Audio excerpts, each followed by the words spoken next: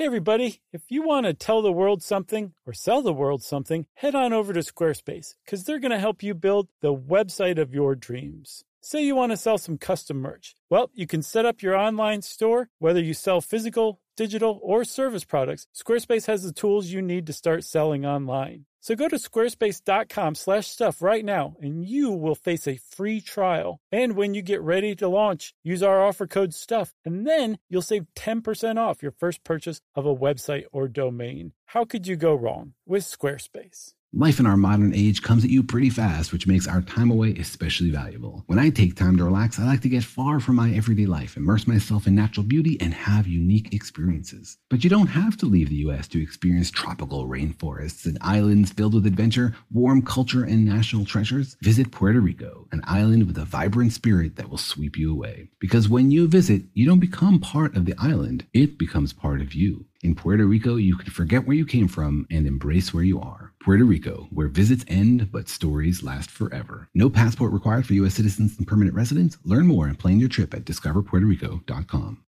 Hey, everybody. We are going back on the road for 2018, and we are super excited because we're going to be doing brand new material, which we are certainly glad for. And if you live in Denver or Cleveland or St. Louis or Boston or Washington, D.C., then you can come see us. Yes, you can come see us. Specifically, if you're in Boston, we're going to be at the Wilbur Theater on April 4th. And then the next night on April 5th, we're going to be in D.C. at the beloved Lincoln Theater. We love those two places, don't we, Chuck? We sure do. And then on the 22nd of May, we're going to be in St. Louis, Missouri for the first time ever at the pageant. And then another first for us is the next night, May 23rd. We're going to be in Cleveland, Ohio at the Ohio Theater, dude. I'm very excited about both Cleveland and St. Louis because we wanted to add some new shows. We get a lot of support in Ohio that we know for sure and got family there, and I just can't wait. But wait, there's more.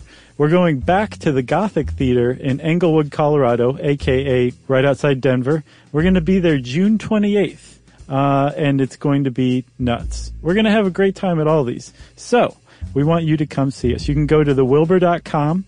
You can go to Ticketfly for the DC show. You can go to Ticketmaster for the St. Louis show. Search us on playhousesquare.org for the Ohio Theater Cleveland show. And then lastly, AXS.com to search for us at the Gothic Theater. And we will see you guys very soon. Welcome to Stuff You Should Know from HowStuffWorks.com.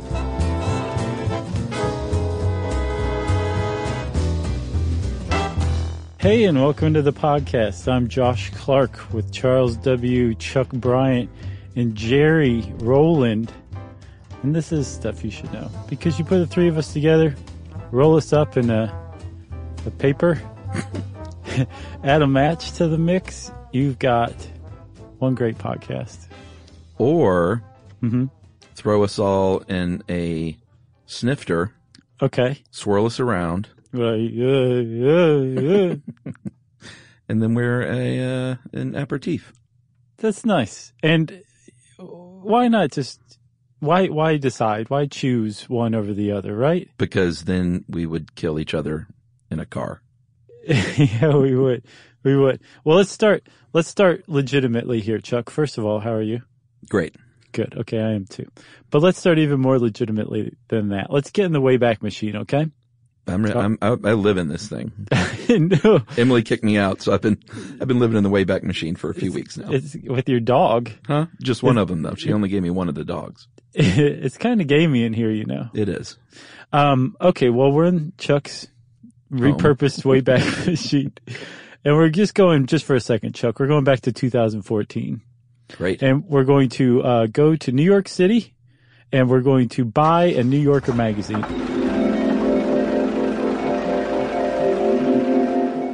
Okay, and now we can go back to 2018. Okay, and we're going to flip open this New Yorker magazine, and oh, look, Chuck, it's an interview with then President Barack Obama. Do you remember him? I do. So in 2014, Obama gave this interview to New Yorker, and he really kind of created a bit of a stir. I mean, since he first ran in 2008, everybody knew he smoked pot. There were pictures of it. Like, he never denied it. He admitted to smoking pot.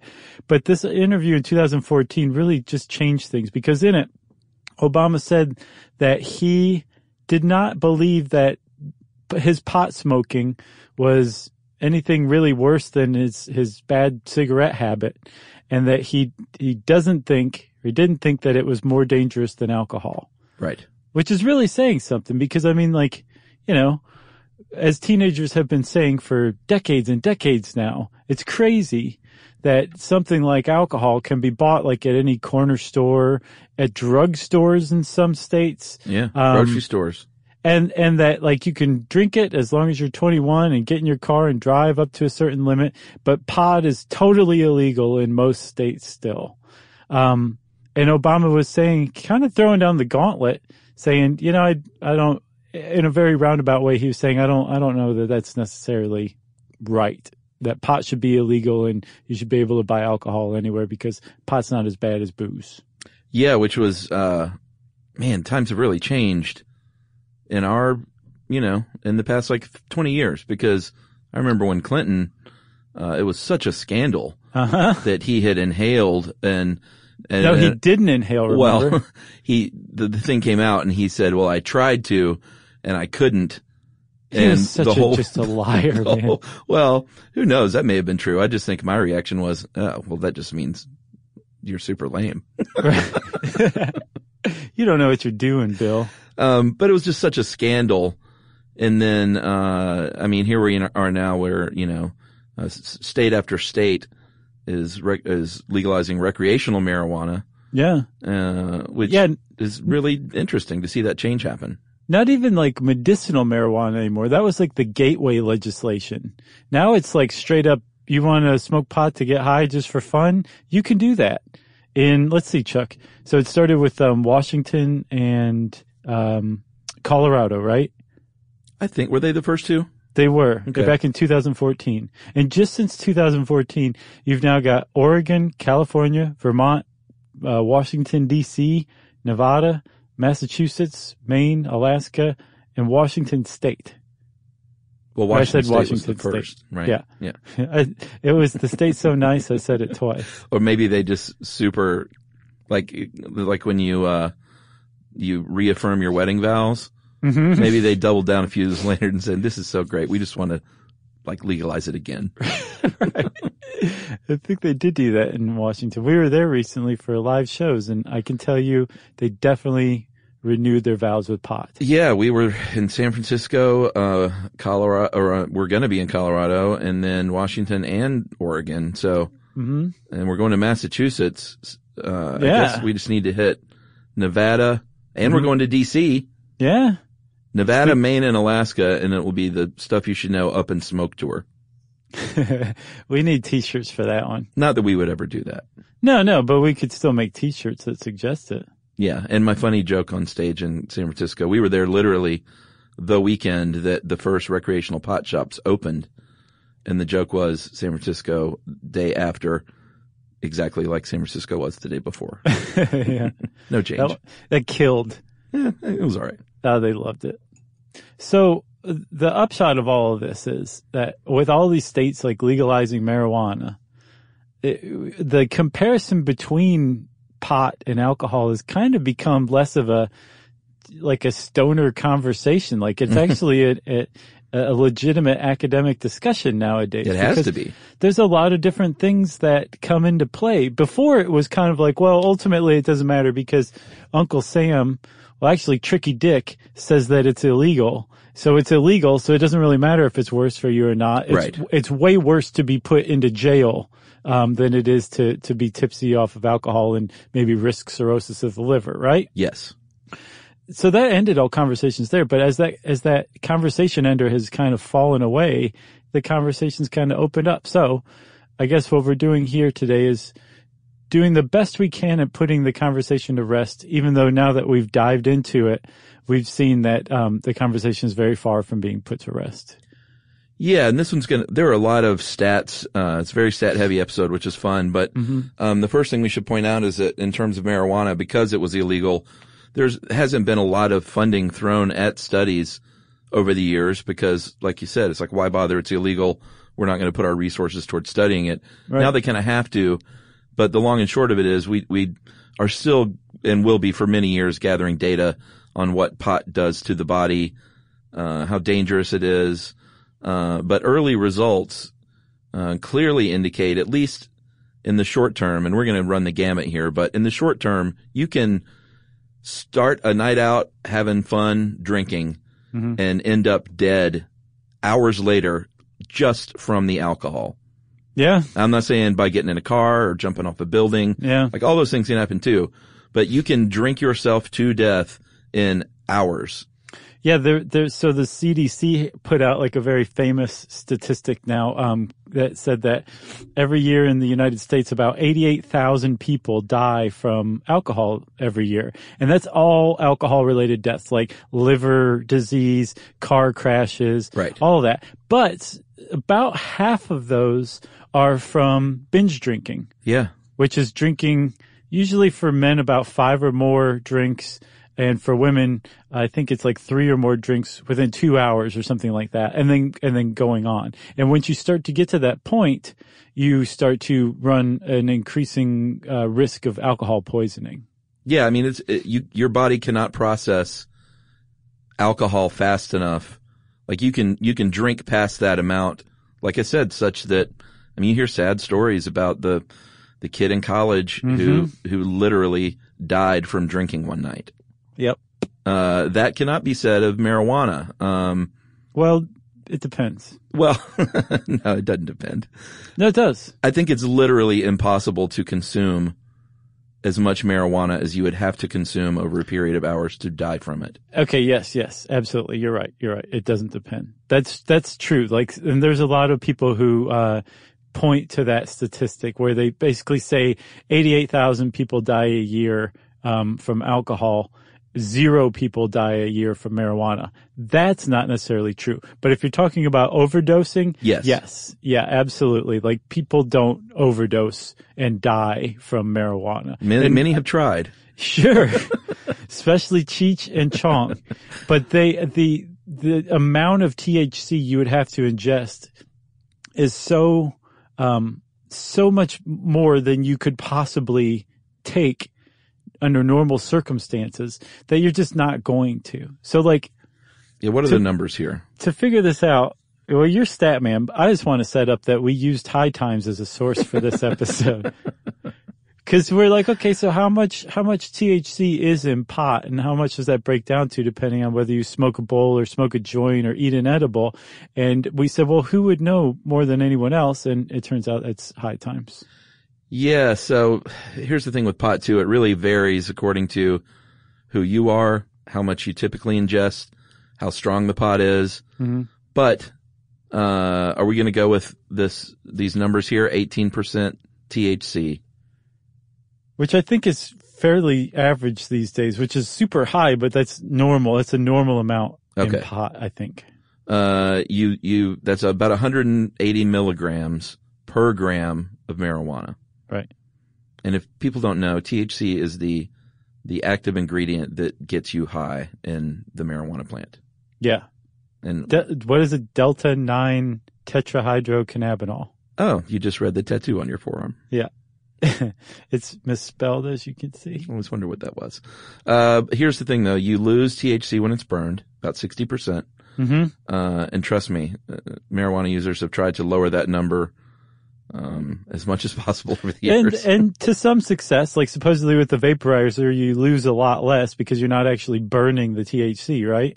Yeah, I mean, there are all manner of ways to ingest marijuana now. Partially because of, I mean, there always were, but partially because of this recreational, and I always wondered what that would look like if it was legalized because, you know, I've been to Amsterdam and stuff and I thought, well, is it going to be like that where you have marijuana in jars and like they call them bud tenders, which is so stupid.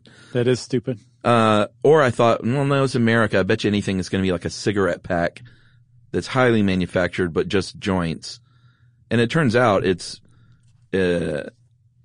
sort of not either. I mean, it's very on the up and up. Like I've been into one of those stores just to look around and it's like visiting any coffee or tea shop. You know, it's all it's not just dudes with a bag that they throw into another bag.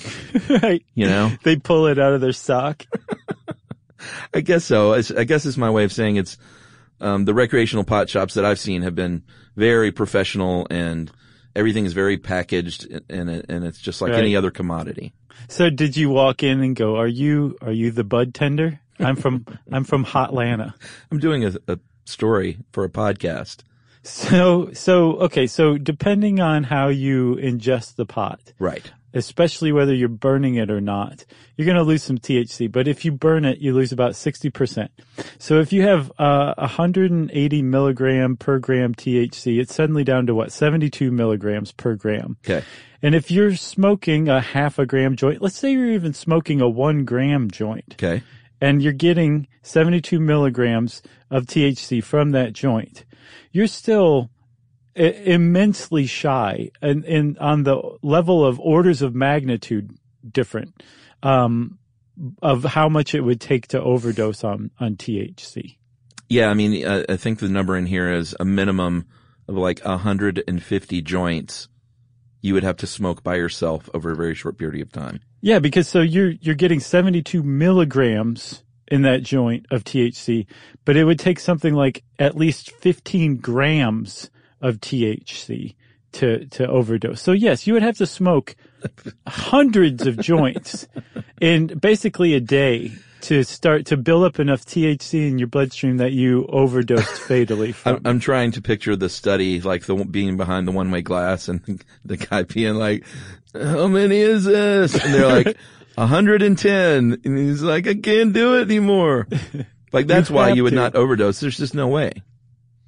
Yeah, for sure. I would imagine you'd fall asleep or get bored or forget what you were doing or whatever. I think it'd be more likely that you would have to eat like a triple layer cake made entirely of marijuana. So I'm glad you said that because edibles are different and they're different in a couple of ways. One way they're different is that they don't burn. You're not burning the THC.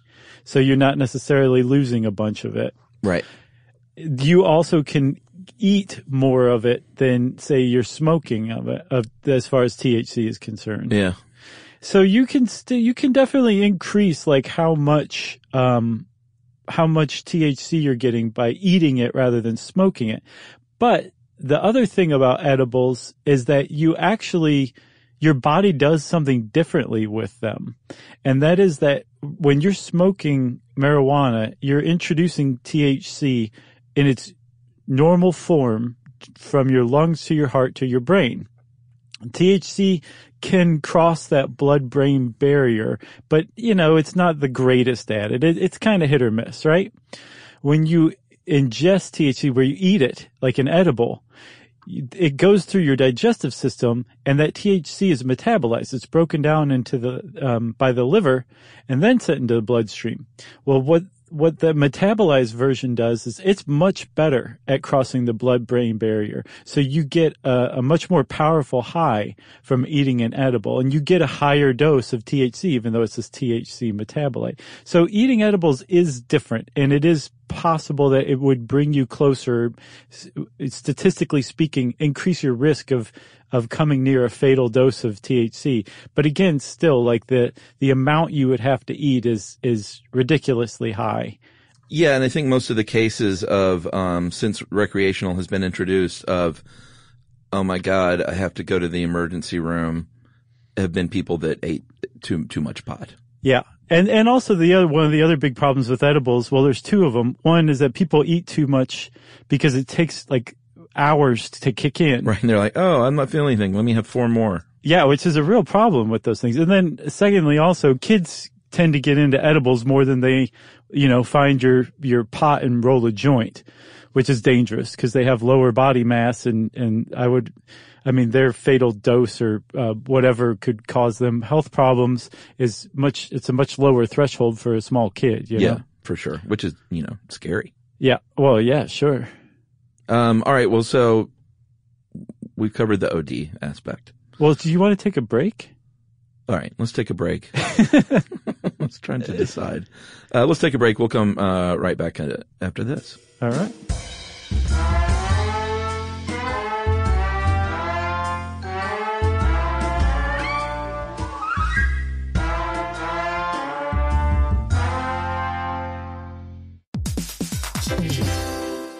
All right, game off. Let's pause here to talk more about Monopoly Go. Because in Monopoly Go, you can team up with your friends for timed tournaments where you work together to build up each other's boards. It's very nice. That's right. And the more you win together, the more awesome prizes you unlock. And there's so much to get. I'm talking about unique stickers that you can trade with friends to complete albums for big prizes, cool new playing pieces to travel the boards with, or hilarious emojis for taunting friends when you smash their buildings or heist their vaults. Plus, Monopoly Go feels new and exciting every day with constantly changing tournaments and challenges, like digging for treasure or a robot pachinko machine. And there's always new timed events that help you win big, like massive multipliers for everything you win or rent frenzies. That's right. There's always something fun to discover in Monopoly Go. So get off the bench and go download it now for free on Google Play or the App Store. Game on!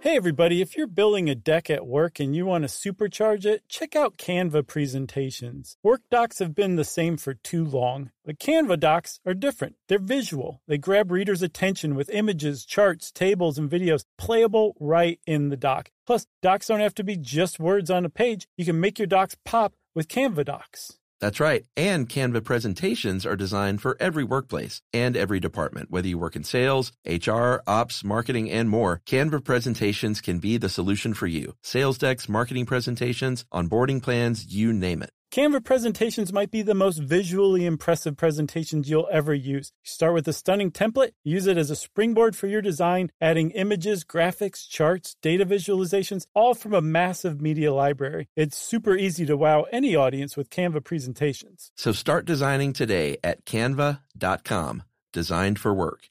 That's CANVA.com.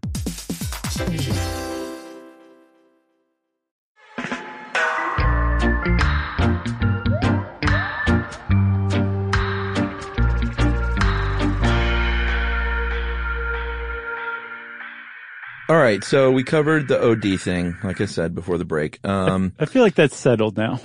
It's settled law.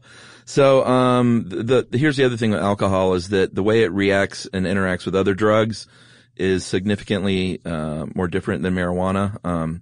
Most people know this, but that's why on your prescription bottles, they say things like, don't drink, when you take this, because depending on what the drug is, whether it's painkillers or, meds for your mental well-being. You can either end up having a higher dose of that or a lower dose, depending on what it is, how much you've had to drink. And that's always scary because we've seen all over the place people accidentally overdosing by combining prescription drugs and alcohol. Yeah. I mean, like if you get a lower dose and it's medicine you really need, that's bad too. Sure. It's just as bad. And it's because alcohol is either exciting all of the enzymes in your liver and they metabolize the medicine faster than it's designed to be, so you get a big dose, or they hog all of the enzymes and the medicine just kind of passes through your liver unmetabolized and you don't get the dose you're looking for. Either way, it's not good for you. Yeah. And like this article that you put together points out, though, we should mention that marijuana, though, can impair your coordination. So there is a risk of, just literally getting hurt because you're uncoordinated. Yeah. You may trip over your coffee table and fall into your couch or your papasan. Or your lava lamp. You don't want to go head first into a lava lamp. No. That's bad. Yeah. I know we're making light, but seriously, that is a risk. Or just your, unprotected sex because your inhibitions are lowered, although same can be said for alcohol. Yes, that's absolutely true. And I think this article does say it's just in a different spot. But yeah, your judgment can be impaired too, which can lead to all manner of indirect effects, which might seem like, that doesn't count. But actually, they very much do count because you wouldn't have otherwise made those decisions if you hadn't been drunk or stoned. Correct. So they count for sure. Yeah. So those are some of the short-term health effects from drinking, death. But there's long-term ones too that come on, and this is where that literature or the lack of literature studying pot really kind of comes into play, because we've been studying alcohol and the effects of alcohol for so long now. We have it pretty well licked that alcohol is really, really bad for you if you drink heavily, but strangely, kind of good for you if you drink in moderate amounts. With pot, we just don't know. There hasn't been enough study. And part of the problem, like you were saying, is it was illegal. And since it was illegal, it was kind of difficult to get your hands on study participants because they, didn't want to tell you that they smoked pot and maybe have that go on any kind of permanent record or something. Yeah. I mean, for alcohol, the obvious physical effects, it's tough on your liver, and alcoholic liver disease is a real thing that can progress from early stages fibrosis to eventual liver cancer. And they don't really know exactly the mechanism for why some people can drink heavily well into their old age and not have any liver damage, or maybe some liver damage, but not die of liver cancer. Right. And then other people are at much higher risk. They don't fully get that. I mean, it's just got to be genetics, right? Anytime that comes up and they're like, well, we have no idea why these people are subject to it and other people aren't. It's got to be genetics. Yeah, why is Keith Richards alive? I don't know. Medical science will never explain that. He should totally donate his body to science. Yeah. Oh, yeah, for sure. Yeah, he really should, actually. It's like a legitimate, jokey thing to say, but it's true. Mm-hmm. So you've got alcohol messing with your liver. With pot, they're kind of like, okay, well, if you're a chronic pot user, what's the problem? And chronic pot user? Yeah. Or chronic pot user? Chronic pot user. I think that's the way you would say it. Yeah. So with a chronic pot user, and it's defined differently, which I think is another thing that kind of makes the literature on the topic kind of difficult to study too, is I don't think there's a universal, this is what a chronic pot user is. I think each study defines it for itself. Yeah. But for a long time, there was some literature that said that smoking pot lowers your sperm count. But almost all of those were from the 70s and 80s. And all of these studies referred to pot as grass. So no one took them seriously at all, right? Yeah. But in 2015, there was a Danish study that really kind of updated the literature. And they found that there was a 28% decrease in sperm count among chronic pot smokers. And they define chronic pot smokers as men who smoked more than one joint a week, which is there's a lot of people who smoke pot smoke more than one joint a week. Okay, so they have found a decrease in sperm production. That's definitely a thing. All right. Well, there's the psychological and mental health issues at stake too. And again, not as much literature as we need. Like this show 10 years from now would be very different, I think. I think, well, we should revisit it 10 years from now. Totally agree. So yeah, even if we retire in 5 years, we'll come back 10 years from now to do the marijuana one-off special. There you go. It's like getting Friends back together. That'd be cool. I get to be Rachel. Oh, you're always Rachel. I know. I've got the haircut. So it's funny. The Omnibus podcast did an entire episode on the Rachel. I saw that. So with mental health issues, for a long time they weren't really sure whether teenagers who had mental health issues smoked pot to deal with it, or maybe like something like bipolar doesn't really come on until your mid-teens anyway. Maybe pot could trigger that, or depression, or something if it is laying dormant inside of you. But recently they have done a little more studying, and they do think that it can in your earlier years exacerbate these mental health disorders. Yeah. If you are like predisposed. Right. Which is that's kind of a significant finding too. Although it makes sense intuitively, because like when you are a teenager, your brain is still developing, and pot has been shown to change your cognitive development. So it would make sense that if there's a biological basis for some mental health issues like depression or bipolar or schizophrenia, that it would stand to reason that pot could have some effect on that. And they finally have said, yes, we generally concede that pot probably makes mental health or predisposition to mental health issues worse in adolescence, which is sad. And it's significant too, because at least in the U.S., pot use peaks among kids who are age 18. And then really? it starts to taper off, or it tapers off fully by the mid-20s in most people. Yeah, so the majority of people who smoke pot in the U.S. are teenagers anyway, but these studies are starting to show that the last people who should be smoking pot are teenagers because it can affect their brain development, make them less than sharp. Yeah, I wonder about those numbers. Those seem dubious to me. The 18, peak at 18 and taper off in mid-20s, yeah. And I'm not just thinking of Willie Nelson here. He's skewing the results. He does skew the results, for sure. You have to weight him differently because he smokes a lot of pot. That's what I hear. With pot, obviously, although things are a little bit different these days with, like you said, vaporizing and edibles and stuff like that. But in the olden days when everybody just smoked it, bronchitis, obviously, and just various lung air passage issues is sort of an obvious risk. Although they are now thinking that the newest data says that marijuana smoke doesn't affect the body like tobacco smoke does. Mm-hmm. And they have no idea why. No. It just doesn't make sense to them. And they're like, well, they've started to wonder if pot has some sort of protective chemical in it. It just kind of, gives the lungs a glass of milk and tucks them in after it's done being passed through there. Well, yeah, and it's also tough because to do studies, like a lot of times people may also smoke cigarettes who smoke marijuana right regularly. And again, with the illegality, it's kind of tough to get good data on this. Yep. And then, Chuck, pregnancy is another thing. You can kind of put pot and alcohol head to head with pregnancy. And apparently neither one is particularly good. Although the studies are much clearer on alcohol being bad for pregnant women to drink than pot smoking. But there's, again, from the CDC, there's a pretty famous statistic that 3.3 million women are at risk in the U.S. of exposing their baby to alcohol.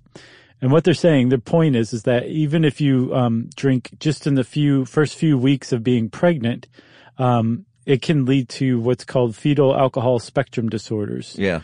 Like cognitive, behavioral, physical development disorders from drinking alcohol while you're pregnant, even in the first few weeks. And so that 3.3 million women number, that's like binders full of women. It basically says that is the number of women in the U.S. the CD estimates have stopped using birth control, but haven't stopped using or haven't stopped drinking. Right. So those two things could conceivably cross over for a couple of weeks, and in which it could lead to fetal alcohol spectrum disorder. And they're saying, like, despite, what you hear that, a glass of wine isn't bad for you, or every once in a while or something while you're pregnant, apparently the literature combined says, no, there's really no safe level of alcohol to drink while you're pregnant. Well, here's the deal is they don't fully know. Like I did some digging because I know outside of the United States, there's generally a more relaxed attitude, at least in some countries. It says here that, and this is from an NPR article, 2015 study found that alcohol consumption ranged from 20% to 80%, in Australia, New Zealand, Ireland, and the UK. Sometimes it was just like a glass of champagne at a special event. Sometimes it was a glass of wine and, once a night or once a week in the third trimester. Sometimes it was 20 cc's of Golden Grain injected into their neck. So this, one group did, Luisa Zuccolo. She's a health, epidemiologist at Bristol, did a study recently, and she found that consuming up to 32 grams of alcohol per week, that's 2 to 3 drinks, was associated with a 10% increased risk of preterm birth. Yeah. Only. Okay. But here's the deal is in America, they basically say, listen, we don't know for sure the threshold of exactly when and how and at what point in the pregnancy these effects can occur.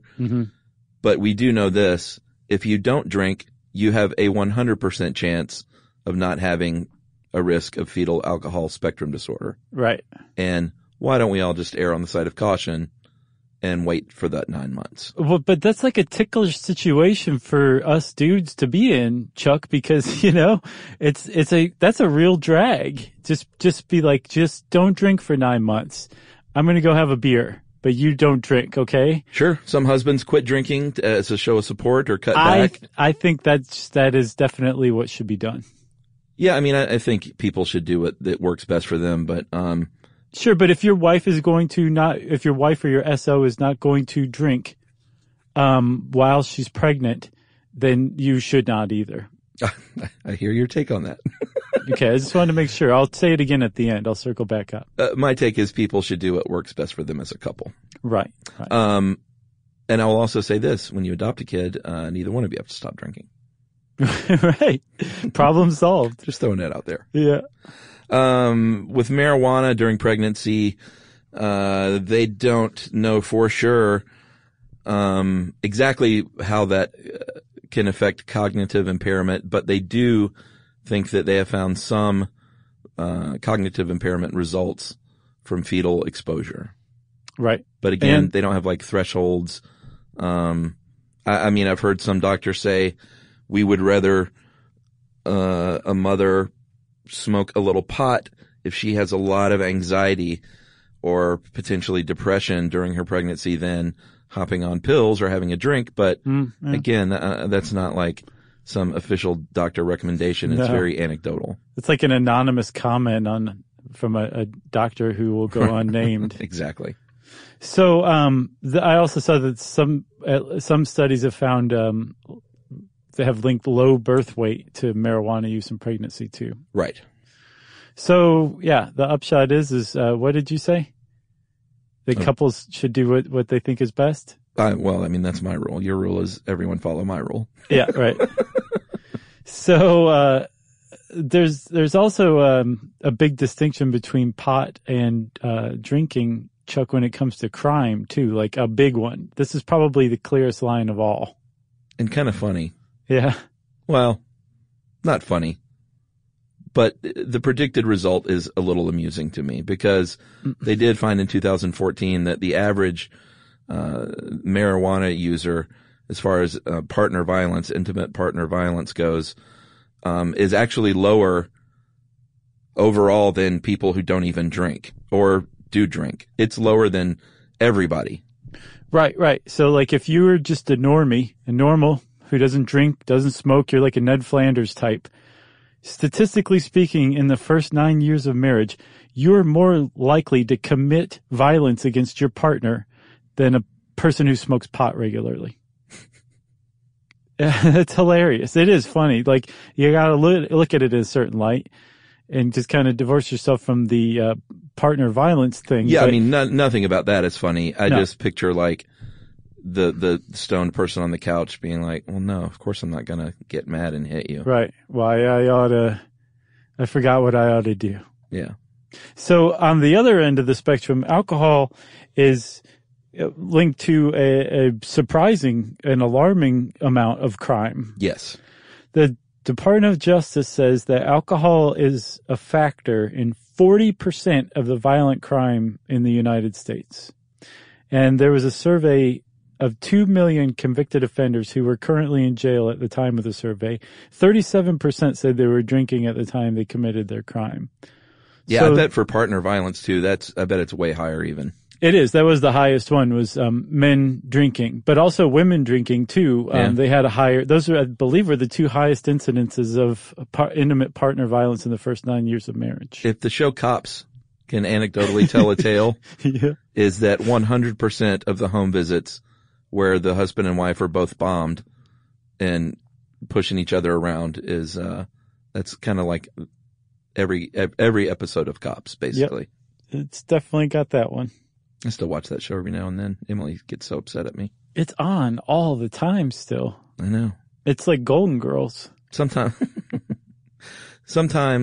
I'll catch a little bit of one and just remember like, oh, I used to watch this in college and think it was a hoot. Mm-hmm. And then part of me is like so depressing watching it that I can't even, watch for 5 minutes. Man, I tweeted the other day that I used to think humanity was on the whole like generally decent and good, And then I started watching a lot of Forensic Files. Yeah, I should watch that. I don't think you should, man. It really will kind of change the way you look at people. That people do some really bad stuff. Yeah. Yeah. It's really depressing. You just kind of lose a measure of faith in humanity, because the way that the show presents it too is so like matter of fact, this happened, and you know, this person picked up a rock and beat their friend over the head and then took their $5. Yeah. You know, stuff like that. You want to take a break? We need to reset, I think. Yeah, let's take a break, and we'll talk about driving while intoxicated right after this.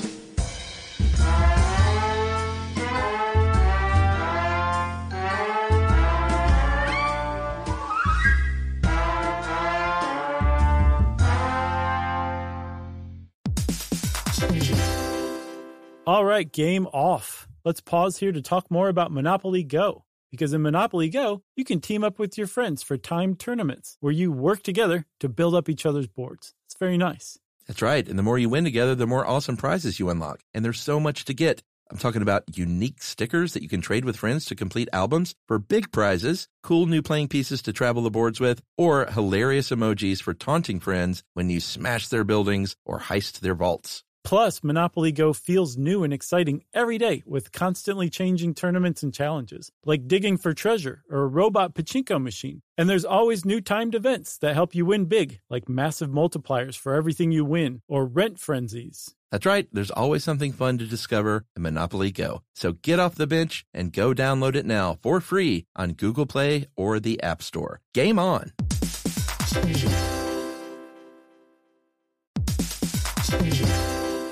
Hey everybody, if you're building a deck at work and you want to supercharge it, check out Canva presentations. Work docs have been the same for too long, but Canva docs are different. They're visual. They grab readers' attention with images, charts, tables, and videos playable right in the doc. Plus, docs don't have to be just words on a page. You can make your docs pop with Canva docs. That's right. And Canva presentations are designed for every workplace and every department. Whether you work in sales, HR, ops, marketing, and more, Canva presentations can be the solution for you. Sales decks, marketing presentations, onboarding plans, you name it. Canva presentations might be the most visually impressive presentations you'll ever use. You start with a stunning template, use it as a springboard for your design, adding images, graphics, charts, data visualizations, all from a massive media library. It's super easy to wow any audience with Canva presentations. So start designing today at canva.com. Designed for work.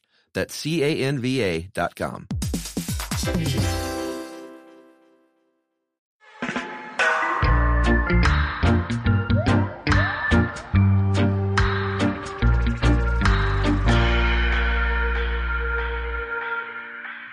All right, we're back. Here's the deal with driving drunk and stoned. For sure, you shouldn't be doing either. We're not endorsing either one. But the statistics and studies roundly say that when you are drinking, you are way more likely to be like, I can take this curve. It's 80. Oh, I'm fine to drive. Mm-hmm. And people that are stoned that are like, I need to be super careful because I'm a little high right now. Mm-hmm. And I'm going to be extra careful and drive even slower than I should. Yeah. Like, that is what the studies show.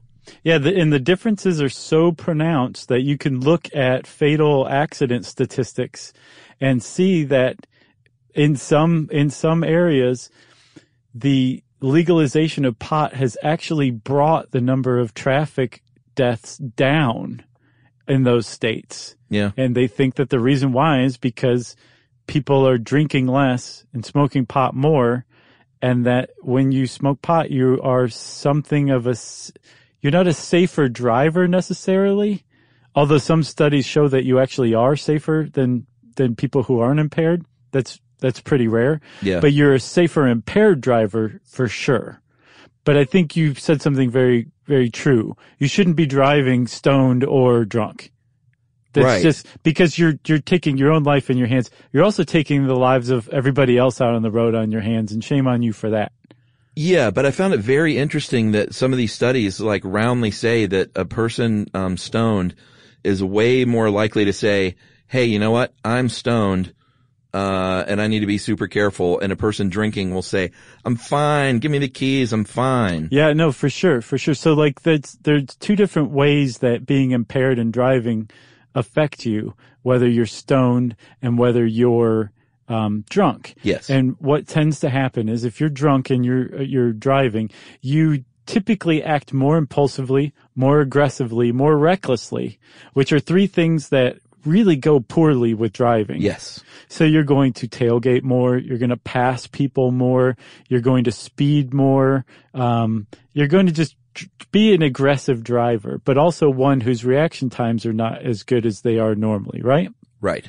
When you're stoned, however, the general idea among scientists who are just beginning to study this stuff over the last few years is that you tend to overestimate how impaired you are.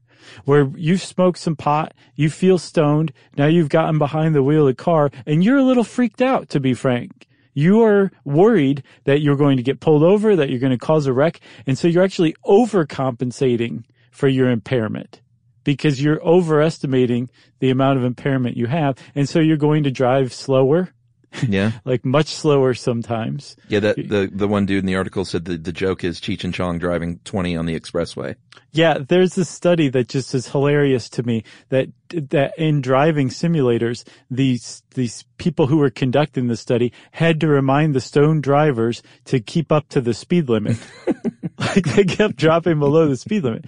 They also tend to give more distance between the next car and their car, even when compared to non-impaired drivers. Yeah, and the one thing that I found remarkable was that when they did the simulated experiments, people under the influence of marijuana performed worse than they did in the real driving experiment. So in other words, in the room with the simulator, they might have goofed up some, but when they actually got behind the wheel, they again turned on some switch that was like, all right, got to be super careful. Right. So interesting. Yeah, and even more to the point, if you take the individual things that driving requires, like coordination, paying attention, reaction time, if you test those things individually outside of the context of driving, people who smoke pot routinely do worse on those things. But again, yeah, when they get behind the wheel, it's like it's serious time for people who smoke pot. So the thing about that, though, is that the studies find that that's true up to a certain point. Yeah. That when you pass a certain level of impairment, then all of a sudden your chances of being responsible for a fatal accident go up dramatically. Yeah. And what they found is that point correlates possibly to a THC content in your blood of about 5 parts per billion or 5 nanograms per liter. Yes. Which is it's a very controversial number. It's a controversial amount. Well, and it's, at this point, like a breathalyzer, we did a show on breathalyzers. That was a tough one. Yeah. Remember how complicated those things are? Yeah. That was very technical and tough, but there's like a magical crystal involved in them. But with the breathalyzer, like you can tell when someone is literally drunk at that moment. With marijuana, you're doing blood and urine tests, that shows that you have marijuana in your system. If you are a heavy marijuana user, you could be stone cold sober and show marijuana in your system. Yeah. So they don't really have a foolproof way of testing, like pulling someone off the street from behind the wheel of a car and seeing if they were stoned at that moment. So and that's one of the reasons why some states are starting to adopt that 5 parts per billion right threshold, because apparently studies find that if you're a regular smoker and you got a bunch of THC in your body that's accumulated, but you haven't smoked recently, you're not going to be over 5 parts per billion. That's the thinking, yeah. Okay. And then the other one is that statistic that says that your chances of being in a fatal crash increase dramatically at over 5 parts per billion. So that's why some states are adopting it. But some other studies, especially ones out of Europe, are like, whoa, that is way too high a limit. It should be more like 1 part per billion. Yeah. I think they're trying to land on the right number. They definitely are. I think Sweden is adopting a 1 part per billion limit. and they're apparently famous for being really strict about impaired driving. So they kind of set the trend on the one end of the spectrum, whereas the U.S. kind of edges toward the other end of the spectrum. Like with blood alcohol content, I think the legal limit in most states is 0.08%, which is about, I think for like a 180-pound man, that's like 3 or 4 drinks in an hour. And I mean, 3 or 4 drinks in an hour and getting behind a car, that is a lot. You're not driving very well. It's like an arbitrarily high number if you really think about it. Yeah.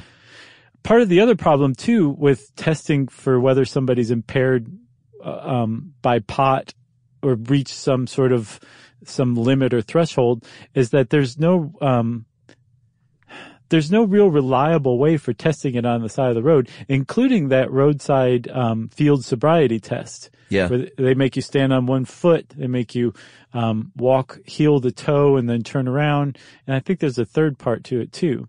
And that's actually really good at catching drunk people. It catches like 88% of people who are drunk at the time, but it only catches like 30% of people who are stoned.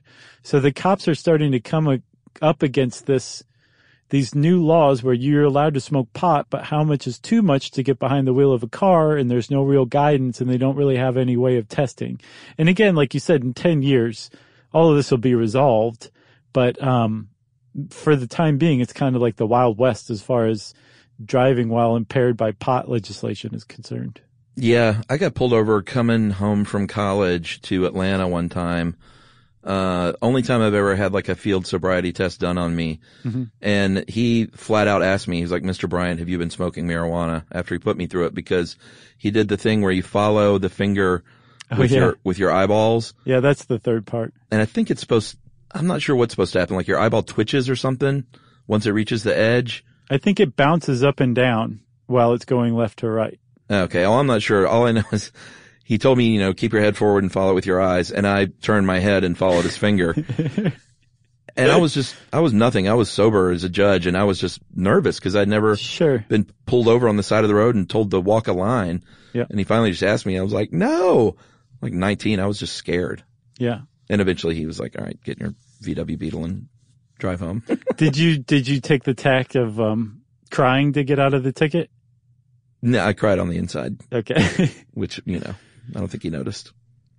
It was just interesting. I've never, that's the only time in my life I've ever been pulled over and given that test. And it was, even if you're sober, it's a little nerve-wracking. Sure, yeah. Well, it's like that white coat syndrome where your blood pressure goes up at the doctor's office because you're anxious for being at the doctor's office. I know. I remember going like, in my brain, heel toe. Right. I was like, wait a minute. This is no problem. Yeah. My balance is never good, officer. Wonder if that ever works. Or ossifer. Yeah. It's always fun to throw that in, but be totally sober. Right. Just go ahead and sit in the back of that police car after that one. So you got anything else? No, I mean, we should point out that, another factor with drinking and driving is, you drink at a bar a lot of times, whereas they think predominantly if you're smoking pot, you're probably in your home. So you're not driving. There are all sorts of other factors that go into these big statistical studies, but we're just at the eve. We're mere babies as a country when it comes to marijuana legislation and study. Yeah. I'd be interested to see where it goes. I'll see you in 10 years. Yeah, I'll see you in 10, man. Okay. Well, in the meantime, you can look up, there's not this article on How Stuff Works. You can just look up pot versus alcohol, and it'll bring up a lot of great stuff. We worked off of some stuff from Popular Science, from Slate, actually there's a How Stuff Works article now that I think about it. High Times. Live Science, High Times, some good resources out there. Just hit them up. WillieNelson.com. Yep. And in the meantime, since Chuck said Willie Nelson, it's time for listener mail.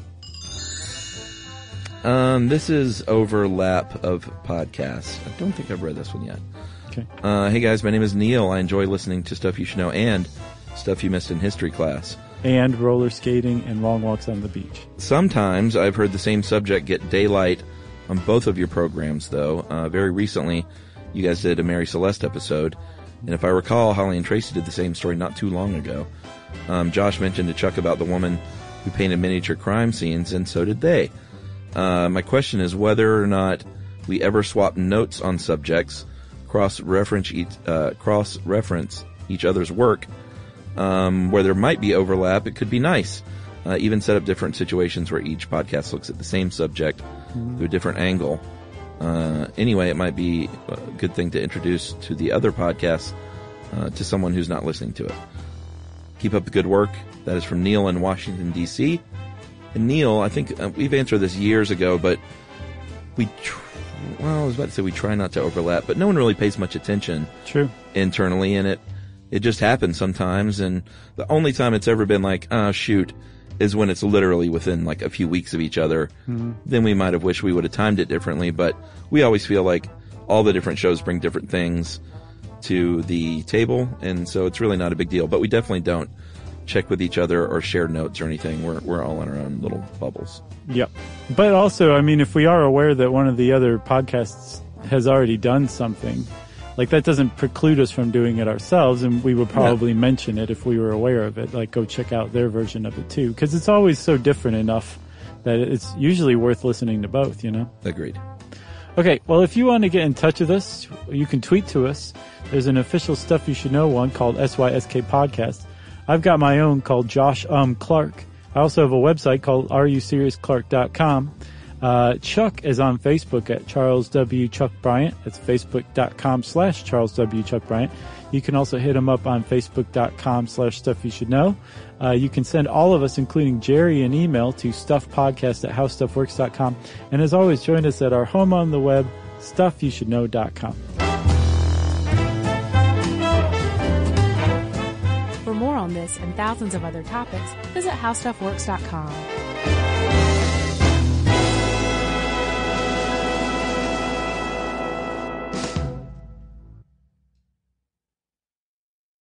Hey, if you haven't heard of Visible, well, now you have. They're the wireless carrier that's making wireless visible. It's in the name. Switch to Visible, the wireless company that makes wireless visible. Get a one-line plan with unlimited 5G data powered by Verizon as low as $25 a month, every month, taxes and fees included. Use promo code STUFF20 to receive $20 off your first month for listening to this podcast. Switch now at Visible.com. For data management practices and additional terms, visit Visible.com. The Visible monthly rate is $25 per month. Hey everybody, if you've been looking for love at first sight, it's closer than you think. It can be found at your local shelter. So this June 7th to June 9th, join the Pedigree Adoption Drive, and the Pedigree brand will reimburse your dog adoption fees nationwide. Pedigree knows that bringing a dog into your home not only opens their heart, it can open yours too. Visit pedigree.com/adoption-drive to learn more and see full terms and conditions.